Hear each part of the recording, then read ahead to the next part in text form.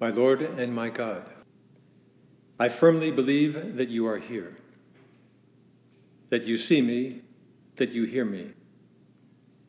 I adore you with profound reverence.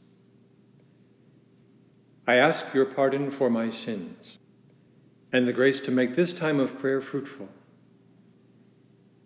My Immaculate Mother, Saint Joseph, my Father and Lord, my guardian angel, intercede for me. Well, we're still in the midst of taking our first baby steps in this new year. This is a time when everyone instinctively wants to begin again. As you well know, the fitness clubs say these 2 weeks, well, now we're almost at the end of January, but the very beginning of January is when many people take out new memberships, and then right about by now, they've decided, I can't do it. And so they quit. We, on the other hand, during this time of prayer together, we want to look way ahead and basically come down to this basic, very simple question: what can I do to make these 12 months that lie ahead of us spectacular?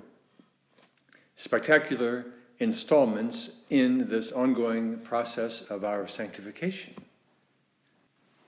I mean, each one of us is still very young, but as we know, you have to accelerate into the finish. And then comes the follow-through in any sport, even in chess. Well, that's not true, but it doesn't matter. We have to accelerate, which means hastening towards the goal of heaven, taking heaven by storm. Well, that brings up the whole topic of strategy. How do I go about doing that? Well, the fact is that Jesus Christ himself not only said to us, "Be perfect as my heavenly Father is perfect," but he gave to the church, to each one of us, a magnificent gift. And he did so on the day of his resurrection. He said to the apostles there in the upper room, "Receive the Holy Spirit, whose sins you shall forgive, they are forgiven. Whose sins you shall retain, they are retained." The Lord gave us this great gift of the sacrament of penance, of confession. It has to give us a real thrill to realize that this God of ours is such a God of mercy that he will do anything to forgive us. I mean, after all, the Lord himself, he gave us as you could say an insider's look at the heart of God when he told us the parable of the prodigal son. Jesus was saying, this is how God looks at each one of you.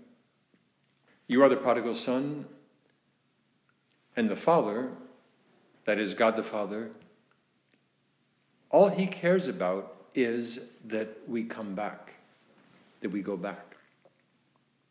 Day after day, he's there, looking out the window, thinking only one thing: I want to restore this child of mine. God never gives up until he has forgiven the wrong and overcome rejection with compassion and mercy. We think of the other parables that Jesus told: the parable of the lost sheep, the parable of the lost coin.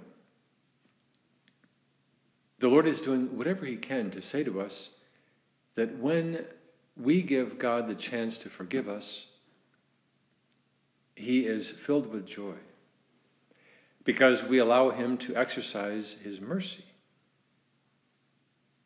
St. John Paul II, way back in 1980, 1980 is a long time ago, so in the second year of his pontificate, said the following, talking about the apostolate of confession, meaning our effort to let our friends know how highly we regard this sacrament, how much we need it, how much we love it.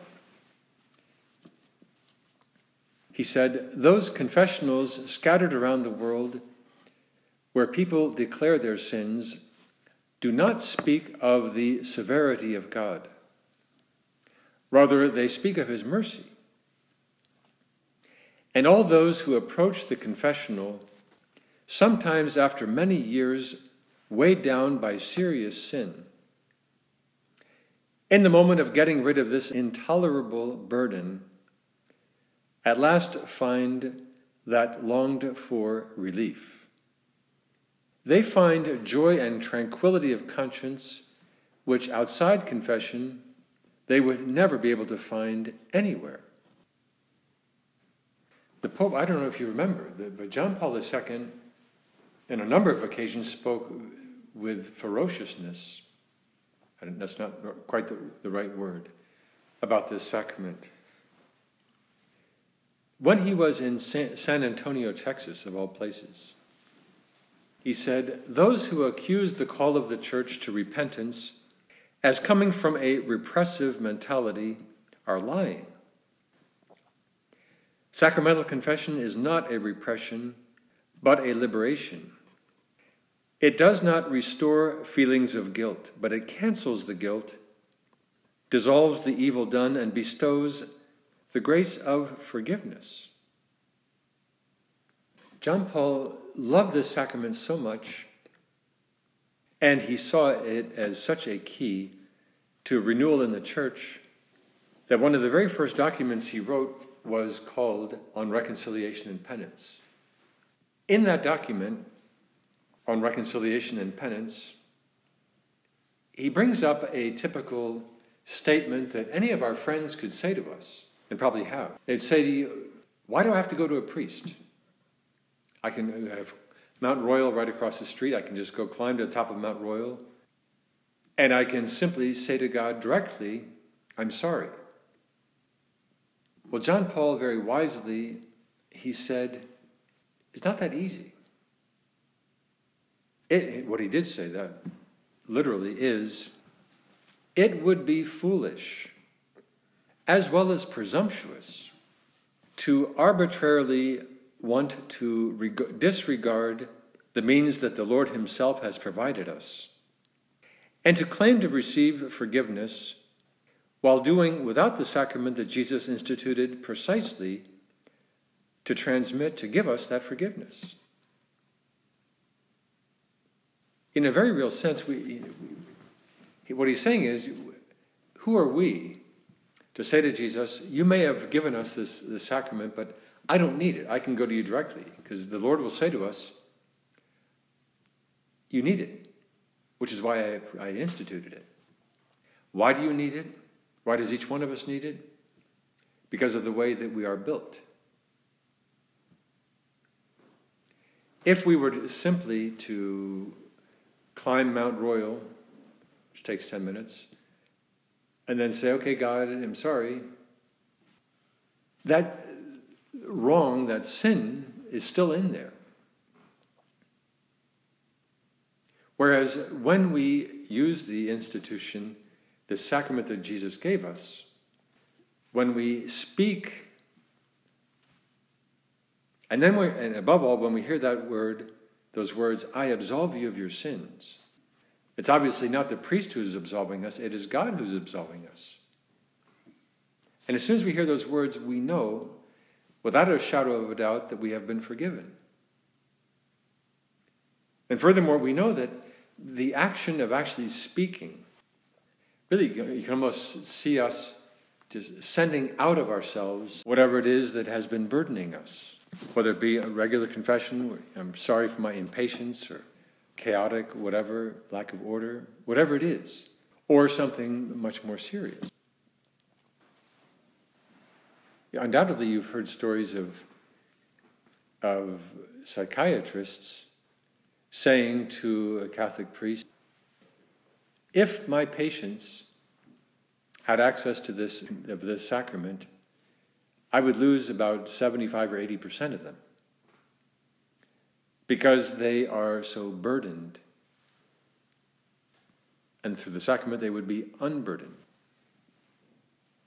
One thing for us to be considering, even as we talk to the Lord about this great sacrament, is precisely how can each one of us become a merchandiser of the sacrament? we will end up speaking with friends, above all with family members, but people will say to us, you just look so young, so joyful, so serene. Actually, to be quite honest, you glow. Why is that? Well, we have to be ready for a comeback. And it's not because we just came back from Florida, because we didn't. We have to say to them, it's because, A, I take my faith very seriously. B, I try to go to a regular mini retreat to freshen up and have a little mini retreat.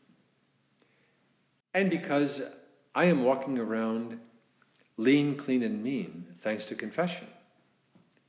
And that, of course, will spook them, saying, well, what do you mean by that? Say, well, because... And then you can tell them the great story that we've prayed about before. That story about G.K. Chesterton that says everything. Chesterton, as you might recall, he lived 100 years ago. He was a very, very large human being. He was a writer, a journalist, and hard to describe. He did many things. He was not Catholic, and his favorite sparring partner in the press was George Bernard Shaw, who was rabidly anti-Catholic. Shaw got wind of the fact that Chesterton was thinking of converting. And so Shaw wrote in his newspaper column, I find the spectacle of your portly, kneeling figure in the confessional to be incredible, monstrous, comic. Well, Chesterton, who besides being very large was also very good-natured, which typically goes with the territory, and he had a lot of territory, he retorted to Shaw some powerful words. He said, when a Catholic emerges from confession, he truly, by definition, steps out into that dawn of his own beginning. In that dim corner, in that brief ritual, God has really remade him in his own image. And that penitent may be gray and gouty, but when he emerges from confession, he is only 5 minutes old. Well, that says it all. We say to our friend, the reason I'm so joyful and serene and glowing in the dark, it is great to be 5 minutes old. It is great to be lean, clean, and mean. Or at least the lean part, although the clean too. Saint Josemaria used to refer to the sacrament of penance as the sacrament of joy, because it assures us, it guarantees our turning back to God. It restores that divine friendship. It strengthens our friendship with God. What a marvelous gift we have. As we look forward to these coming months, a great resolution for each one of us to make is to do whatever it takes to go to confession frequently. At the same time, we ask the Lord for great eloquence so that we can find the right way, the right time to merchandise. Let's face it, there in that office setting or there with our buddies, we might be the only person in their lives who would ever bring up the topic. Well, that has to fill us with a great sense of responsibility and fascination. To think, I, little old me, I can end up being the equivalent of those buddies of that paralyzed man lying on a stretcher there during the lifetime of Jesus. I can be one of those carrying the paralyzed man, making a hole in the roof of that house, lowering him down so that he would end up being in front of Jesus and have his sins forgiven and be restored to life. I can do the same thing with that friend of mine. a friend who I can just tell is just burdened.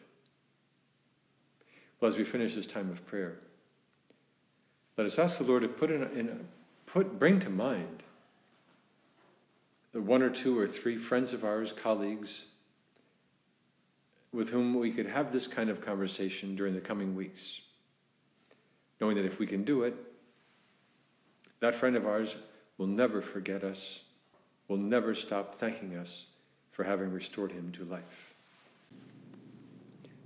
I thank you, my God, for the good resolutions, affections, and inspirations that you have communicated to me in this time of prayer. I ask your help in putting them into effect. My Immaculate Mother, Saint Joseph, my Father and Lord, my guardian angel, intercede for me.